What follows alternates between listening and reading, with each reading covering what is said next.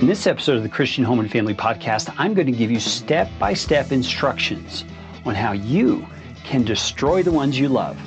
It's a lot easier than you think.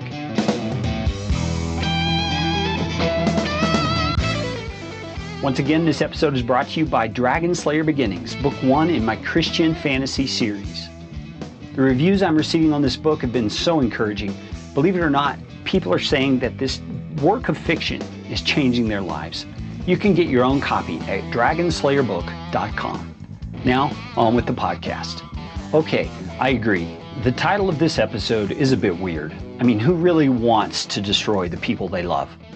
But the sad fact is that all of us do things, say things, and neglect things that wind up being hurtful to the people that we love most, our families. And the way that I see people destroy their loved ones more than anything else is not what you might expect. It's not through physical violence. It's not by neglect.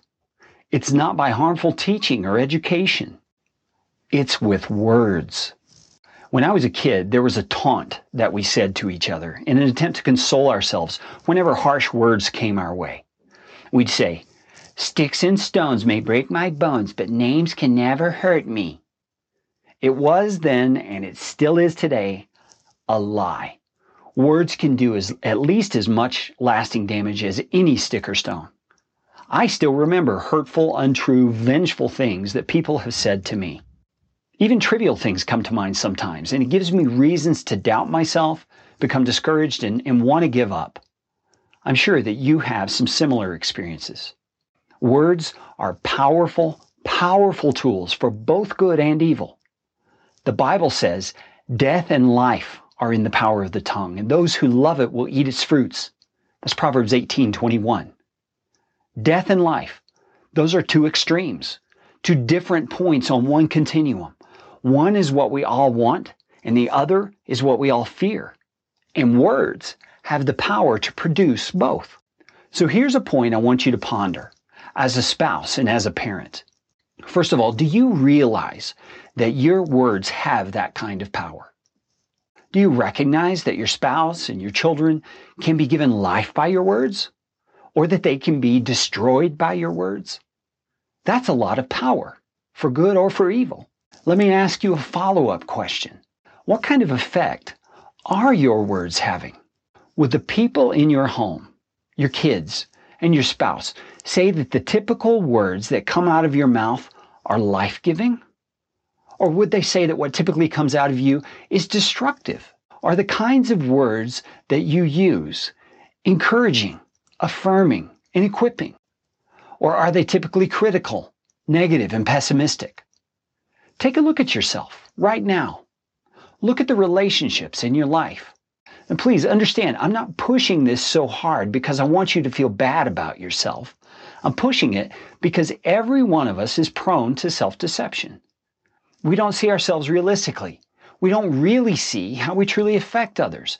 And I want you, right now, through the power of the Holy Spirit, to be able to step outside the bubble of self-deception and see yourself clearly. Now, there's two reasons I'm encouraging you toward this kind of clarity about yourself. Number one, you'll be able to see yourself realistically so that you can go to God in true sorrow over what you've done and what you've become. I know that's a pretty heavy thing to say, but I say it that way for a reason. The Apostle Paul said it that way. He said, godly grief produces repentance that leads to salvation without regret, whereas worldly grief produces death. Sorrow or grief over what you've done and who you've become is the first step toward change. It's where you've truly come to grips with your own sin and the damage that it's caused. Once you're in that place, you're ready to go on to the next step. You'll be able to go to God in repentance. Godly repentance is where you take your sorrow to God and you ask for forgiveness and the power to change. It's where God takes your broken and contrite heart and begins a work of His miracle transformation in you. So here's the real question, the application of all this. How do you find out the effect that your words are having so that you can make changes?